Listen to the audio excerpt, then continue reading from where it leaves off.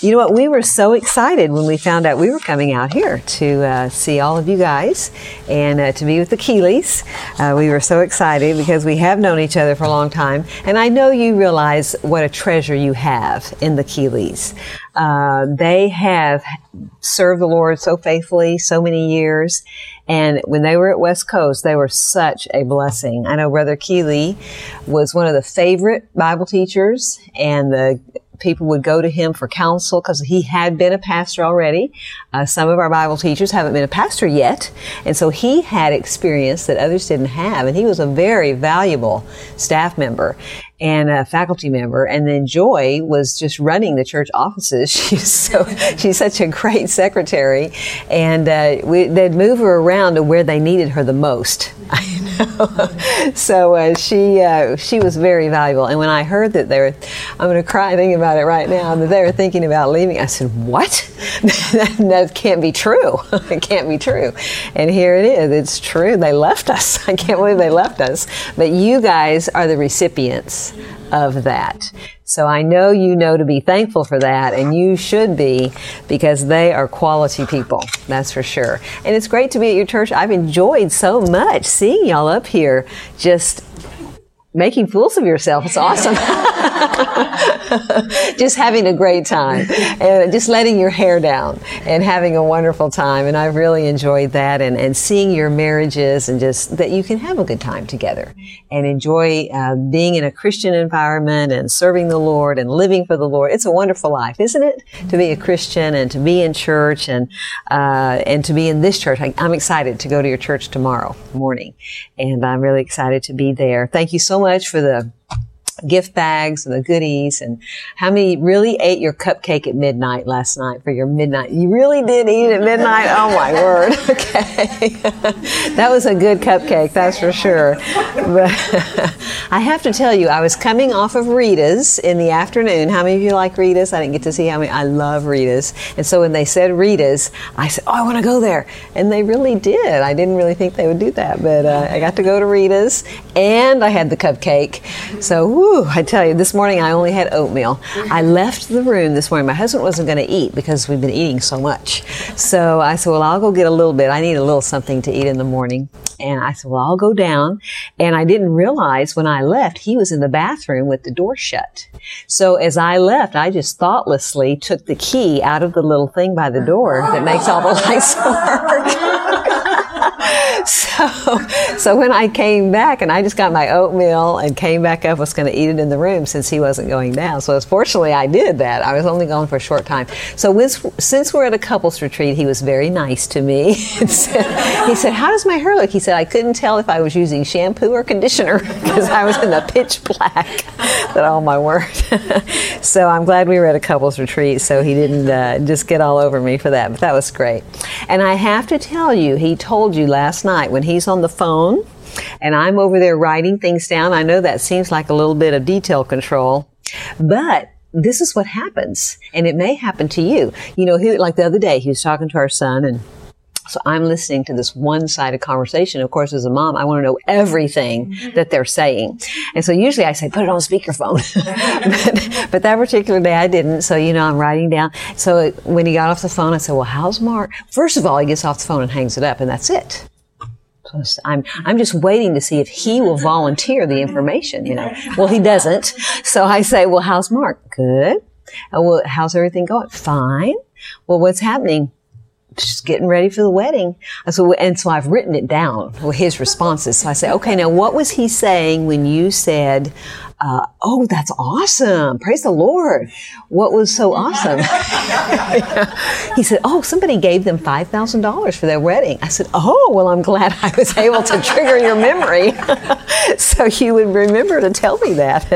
And that's really true. So anyway, I do that when I hear him talking to one of our kids or something. I'll be making notes so I can remind him. Now, what did they say when you were saying this, and so forth. But men, they see the big picture, generally speaking. and women see the details. So that's very true in our family. And it could be, I know our pastor, he's a very detail-oriented person. In fact, his secretary told me one time, Pastor Chappell really should have been a secretary. He sees every detail and knows every detail and so forth. But most of the time, it's the other way around. But anyway, I'm glad to be here. I have a few things about men that'll help you appreciate your man. I know you appreciate your man, but here are a few things I thought was pretty good. Did you know that your man will produce up to a half a gallon of sweat daily? That's why you want him to take a shower. Tell him that's why you need to take a shower. Did you know that even though man is not faster than any animal on earth, he can outrun any other species for long distances? So he's built for the long run. So that's a good thing. Did you know that his body is so efficient that if it ran on gasoline, he would get 900 miles per gallon? So I say, let's just ride in piggyback. It'd save a lot of gas. Did you know the typical male is married and would marry his same spouse again? He cries about once a month, approximately 1/4 as often as a woman, and he usually tries to hide it. So you may not see it. Did you know a typical man eats his corn on the cob in circles rather than straight across? So you have to check that one out. Did you know that men snore more? And maybe you heard that last night. They fight more. They change their minds more often than women do. Their blood is redder. Their daylight vision is superior. They have thicker skin and longer vocal cords. So that's why they have that deep, that's why we'd rather hear men sing than women, usually, because they have a deep voice and it just resonates better. Their metabolic rate is higher. More of them are left-handed. They feel pain less than women. So God should have made them have the babies. That's right. I say, God does everything just right. They age earlier but wrinkle later. Their immunity against disease is weaker. They talk about themselves less, but worry about themselves more. Have you ever got a headache and then your husband gets one? Or you ever got a little tummy ache? Oh, my tummy's hurting too. Or I have to be careful what I say because I don't want him to get it too. Sometimes that happens. And then how many real men does it take to change a light bulb? 0, because real men are not afraid of the dark. So those are some cute things about men that help us appreciate them more. We're thankful for our men, aren't we? We really are. So we're glad that God brought them into our life. They're not perfect, but neither are we. So what can we say? So we just work it out. Let's have a word of prayer and we'll look at our outline. Dear Father, thank you for this time that we can learn to live biblically. And I pray you'll help us today to do that and to fulfill your dream and your goal when you founded marriage. In Jesus' name, amen. Well, let's look at some of our verses first. I think you have a couple verses in your outline there. Ephesians 5:22 and 23 says, Wives, submit yourselves unto your own husbands as unto the Lord. For the husband is the head of the wife, even as Christ is the head of the church. We need to remind ourselves of that. Ephesians 5:25 also, you don't have that one, but let me just read it. Husbands, love your wife as Christ loved the church. So think about this. For the love that we should have for each other, what does Christ want from his church? What does he want from us? He wants us to believe in him, doesn't he? He wants us to trust him.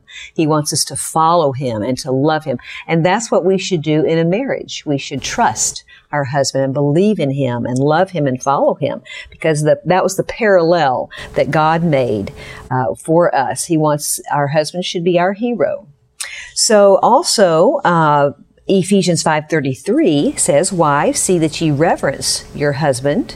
Nevertheless, let every one of you in particular so love his wife, even as himself, and the wife see that she reverence her husband. So we're just to see to it. Just like we tell our children, do this, and I'll see to it that you do it. And that's what God is saying to us. Where reverence means to admire, to respect, to hold in the highest regard, to be in awe of.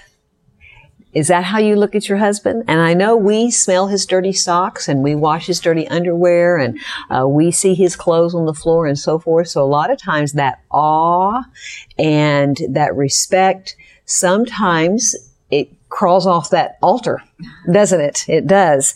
And so, but the Bible says, see to it that we do that. Proverbs 12:4 says, a virtuous woman is a crown to her husband. You know, these days we have a lot of aggressive women and too many passive men. I mean, it's just our culture, I think. We can blame it on the culture if we want to, but we need to be careful about that. We can be aggressive in the bedroom.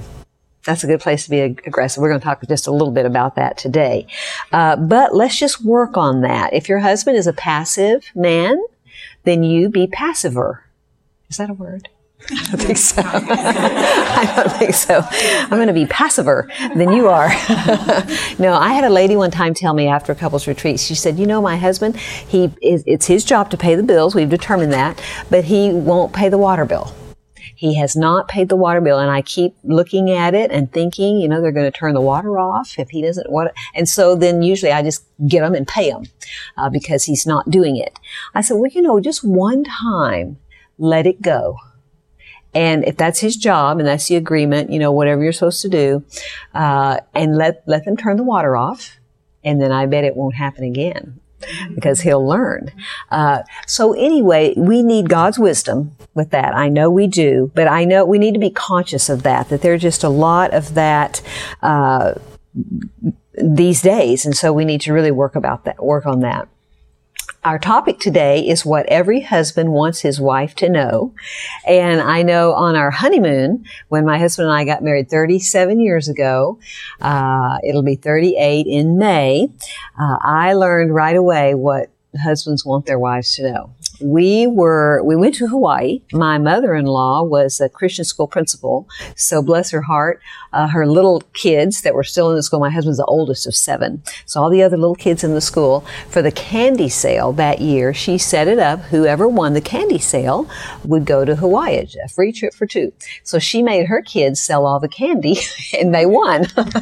So the little kids won a trip for us to go to Hawaii. So we got to go to Hawaii for free for 7 days. So we were so excited. And my husband is so tight, he squeaks when he walks. And I am so tight, I squeak when I walk. So we are both so tight. So we were so excited about this free trip that we didn't have to spend any money on. So we're over there and we were just walking everywhere. And my husband saw a sign that said, if you go to this timeshare presentation, you get a free car for 3 days.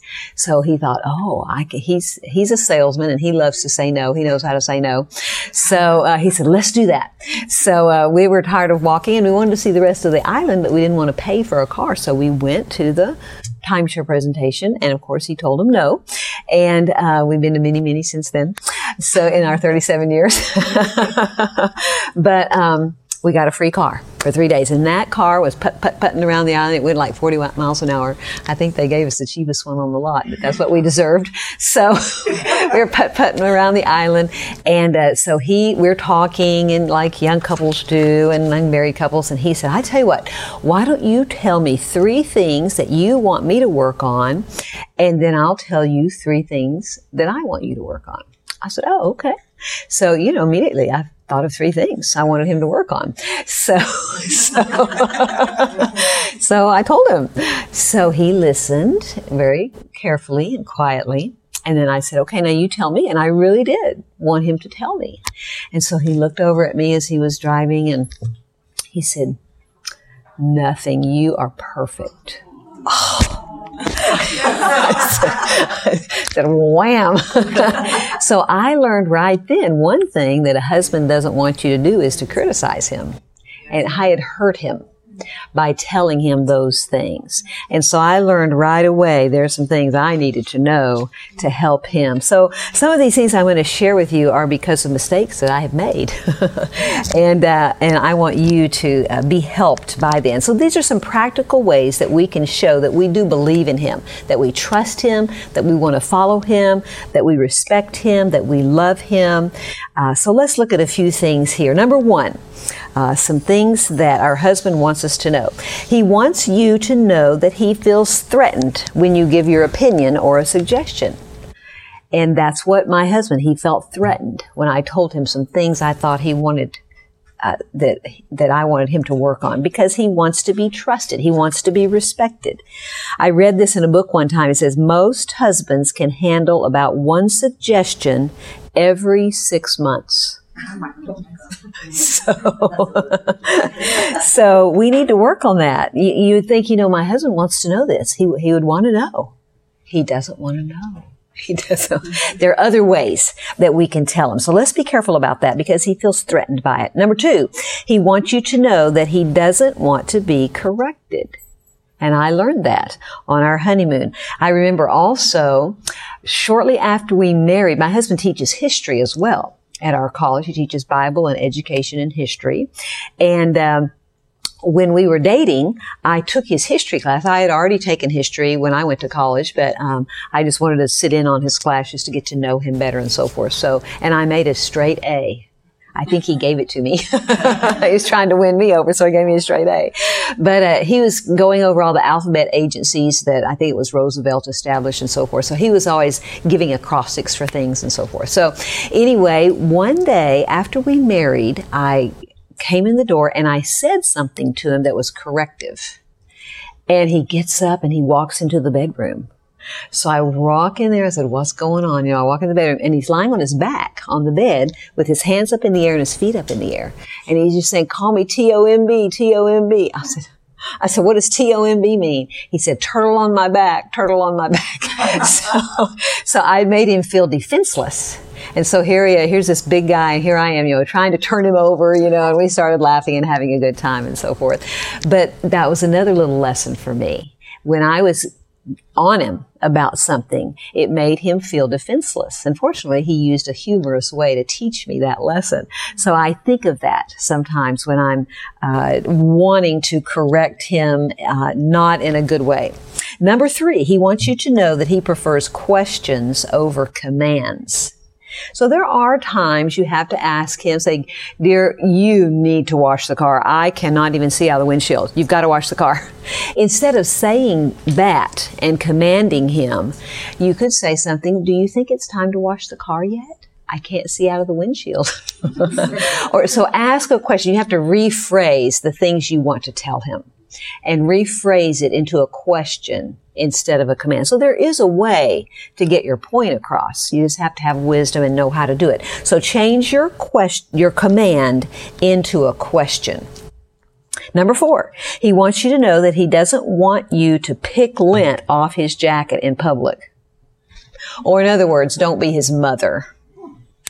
Or don't brush off his dandruff in public. So if you need to take care of something in private, just like he doesn't even notice, but don't be his mother to him. He doesn't. He had one, and that was a wonderful occasion. But now he wants you to be his wife. Number 5, he wants you to know that he doesn't like to be nagged or badgered. So just pray for him. God can change him better than you can change him. And then when God changes him, it's a permanent change. When we change, or if he just changes for us, he might forget and go back to that. So pray for him. Actions, not words, will change him. I love this phrase by Hudson Taylor. It says, learn to move man through God by prayer alone. So I have to remind myself of that, because I think I have to fix everything. And if something is not going quite right, I think I need to fix it. And surely he wants to know. But we need to learn to move man through God by prayer alone. And remember this, Proverbs 27:15 says, a continual dropping in a very rainy day and a contentious woman are alike. So just that continual drip, drip, drip, it just wears on him after a while. And we don't want him to come to that breaking point where an unkind word is said or a temper is lost or something like that. So let's make sure we're not that. Even when you pray, when you're praying for your husband, don't be thinking bad thoughts about him. Dear Lord, please help my husband to pick up his clothes off the floor. Dear Lord, please help my husband not to be late again. Dear Lord, please help my husband to be kind. Dear Lord, please. And by the time you finish praying, you're mad at him because you've been thinking of all of these bad things you want to pray about. So I quit doing that early on in my marriage, and I just pray generally for my husband. God, help my husband to live biblically. And that covers everything. And God knows what that is. And God knows what he needs to fix. And God can fix him.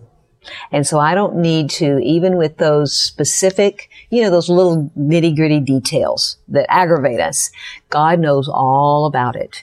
And God can fix all of that.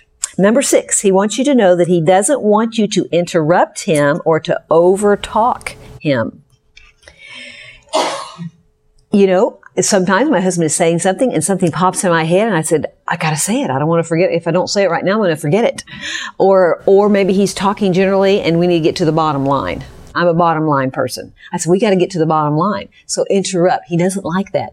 We were with a couple one time. Actually, it was a couples retreat. It was the pastor and his wife far, far away. And I noticed he was talking and then his wife would start talking louder. And so I thought, she should know better.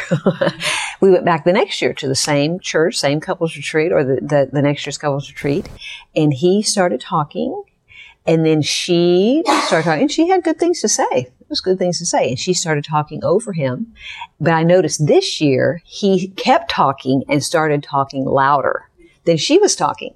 So he had learned she was going to interrupt, but he was just going to try to talk louder than she was talking.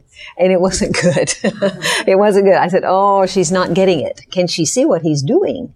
So let's be careful that we're not over talking or interrupting our husband. Number 7, he wants you to know that he wants you to be dependent on him. Now, you may be very capable of whatever it is that you have to do, but he does want to be the leader in the family. That's God's plan. So ladies, sometimes we might need to look ourselves in the mirror and say, you know what? This marriage is not about me. It's about him. It's about him. Most importantly, it's about God, but it's about him. So what can I do to make him look good? It's not about making me look good, but what can I do to help him? Number 8. He wants to be able to correct us. He wants to be able to correct us and give us his opinion without our getting offended. So we've been talking about how we're not supposed to give him our opinion, and now we're saying, no, wait, but he can give his opinion about me and so forth. Isn't this a two-way street?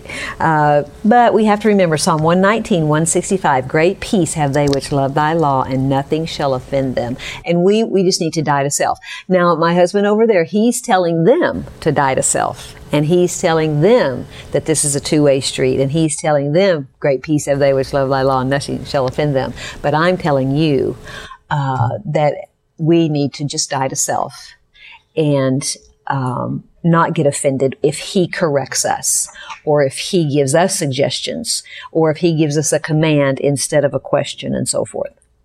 All right. We are made to be our husband's helpmate. That's what God made us, and we will be very fulfilled when we meet that requirement that God has for us. The major way that we can be his helpmate that God created is to meet his sexual needs. And I want to just briefly touch on that. If we don't meet them, then he will withdraw and not be the husband, the leader, the Christian that God intended for him to be. I was reading a book, a Christian counselor wrote this book, and he said when he starts counseling couples that have marital problems, he'll talk to the man first, and then he'll talk to the lady next, and then he'll talk to them together. So he said one of the questions when he's talking to the man first, he will ask the man, he says, well, how often do you have sexual relations? And most often the man will say something like this, well, hardly ever, 2 or 3 times a week. And then later, he'll be talking to the lady and he'll ask her the same question. He'll say, how often do you have sexual relations? And she'll say something similar to this, all the time, 2 or 3 times a week. But that just shows the way we think about it differently. That men just have that need, and God made them that way, more so than us. And so if we don't meet that need, he'll withdraw. So it's very important that we meet that need. Here are 9 symptoms of withdrawal in a marriage. Number 1, or A, whichever one you have, loss of verbal communication, where he quits talking to you. Maybe he's talking to everybody else, but not talking to you. Letter B, loss of eye contact. So maybe when you approach, he doesn't even look up. Maybe he's reading the paper and he doesn't even look up. Remember when you were first dating and you just loved to look into each other's eyes? And we had, of course, we work with Christian college kids, 18 to 22 and so forth. So, when they first fall in love and they're googly-eyed with each other. I had one of our Chinese girls one day. She's from China. She said, Mrs. R.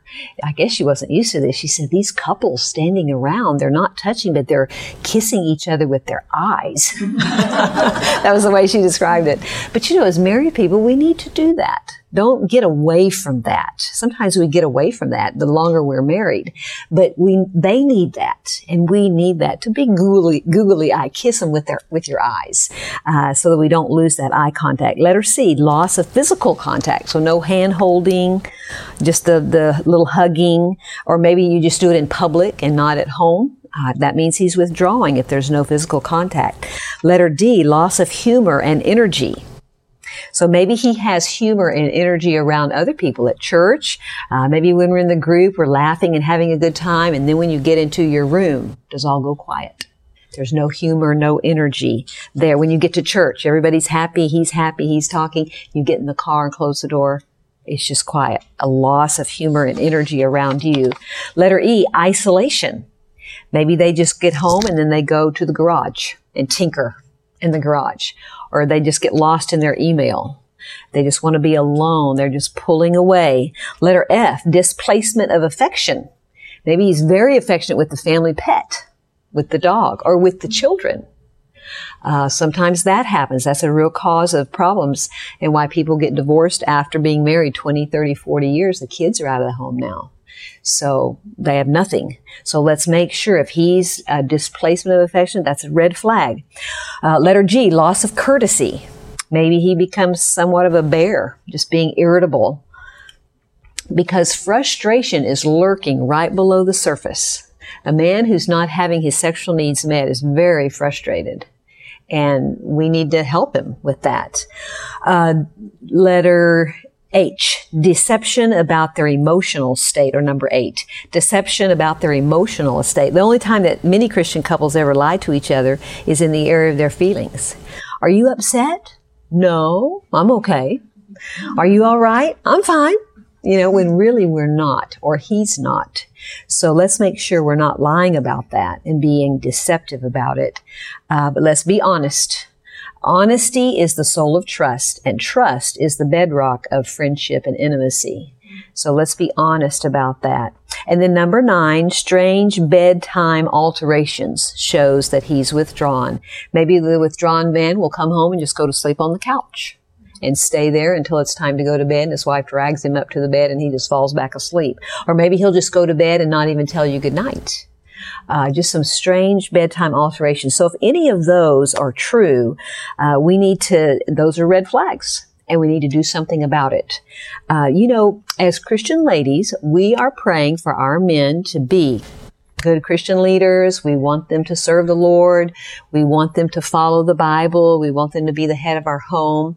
But sometimes we're shooting ourselves in the foot because we're hindering them from becoming that, because they are frustrated and distracted because we're not satisfying them. When our husband leaves the house every morning, he should be totally satisfied, because when he leaves, he's seeing billboards with very immodestly clothed people. He's seeing people at work that are dressed immodestly. He's going where people are nice to him and accepting of him. And so if he's not totally satisfied, then we are hurting ourselves. We're praying for him to be a strong Christian, but we're the ones who are keeping him from being that, because we're not meeting his sexual needs. So that is a physical part of our relationship that really is very spiritual. And so we need to, as Christian ladies, make sure that our husband's sexual needs are met.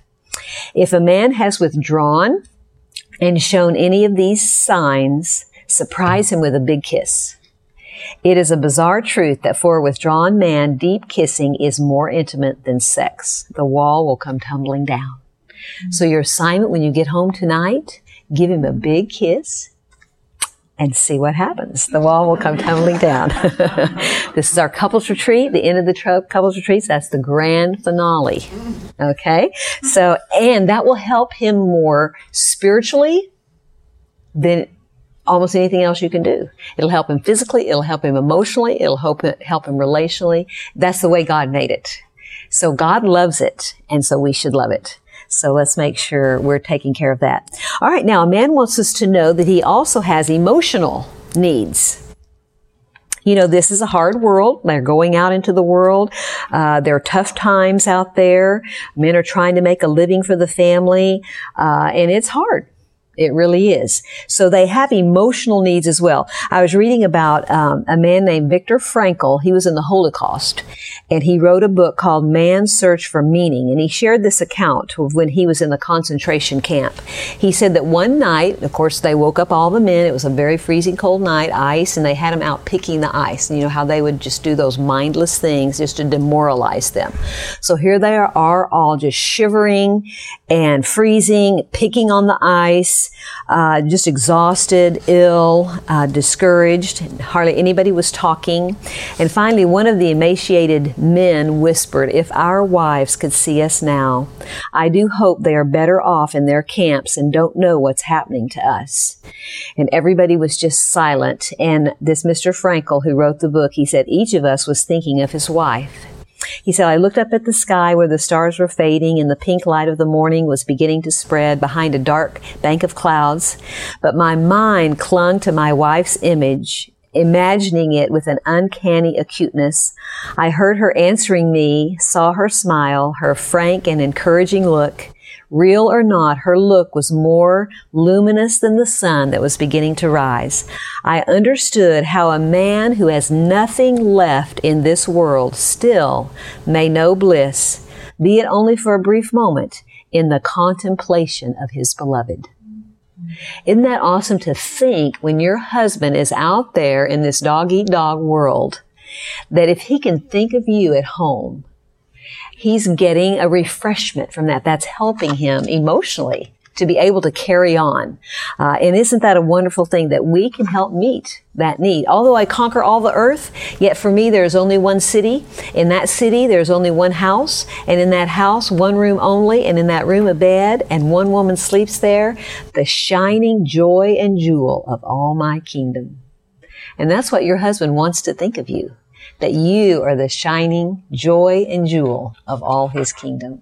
So meet his emotional needs as well. Another thing he wants you to know that he has relational needs. Now we make relationships different. We women, we like our kindred spirit friend, or we call them our soulmate, our friend, our lady friends that we talk about and, we just have that kindred spirit. Men make relationships because they do things together. They go golfing together with their buddies. They go fishing together with their buddies and so forth. So that's how they make relationships. So we need to go into their world and do things with them. So if we're going to have good relational, help him meet his relational needs, we need to go sit in the garage while he's tinkering in the garage, just to be there, just to be with him. Go fishing with him and sit there and ward off alligators. I don't know. What do y'all have down here to do that? One time my husband, I was running around in the house and getting everything done. He said, "Come sit right here. Come just sit here." He said, "You're being a workaholic." And I thought, well, I'm not a workaholic. I'm just getting it done. But in his eyes, I was being a workaholic. I was just working and I wasn't spending any time with him.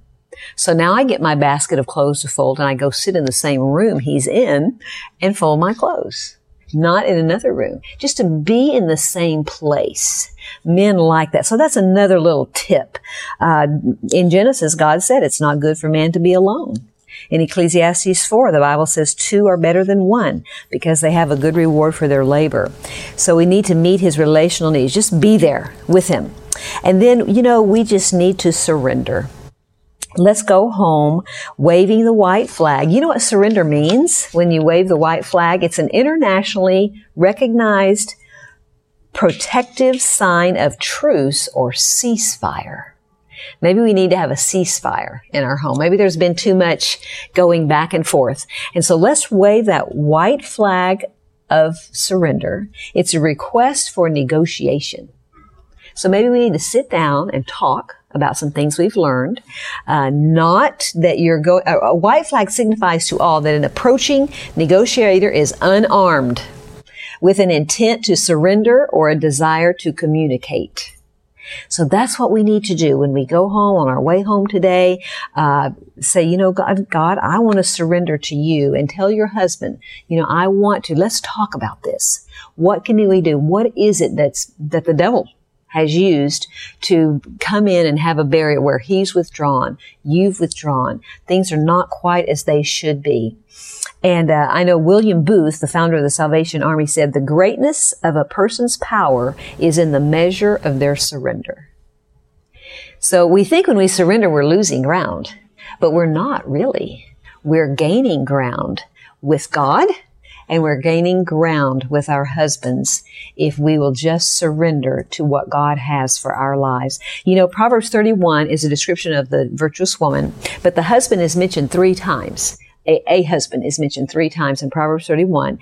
And in verse 23, it says, her husband is known in the gates when he sitteth among the elders of the land. And back in the Bible days, the men who sat at the gates, they were the leaders of the city. People would come to them for counsel. They were looked up to. And so a virtuous woman, her husband was known in the gates when he sat among the elders of the land. She had been able to build him, to honor him, to believe in him, to trust him, to respect him, to love him, so that he had risen to the status of a person that people would look to as a leader and would look to and say, that's a good Christian, that's a great Christian, and I want to learn from them. And ladies, that's what we can do. We can love our husband enough, trust him enough, believe in him enough, respect him enough, meet his needs enough, so that God can elevate him in the eyes of others as well as in the eyes of God. And that's what we want. That should be our goal. So let's have a word of prayer. Dear Father, help us to obey your word. Thank you that you did give us clear guidelines of what we can do to be a good wife and a good Christian. Help us to live biblically. In Jesus' name, amen.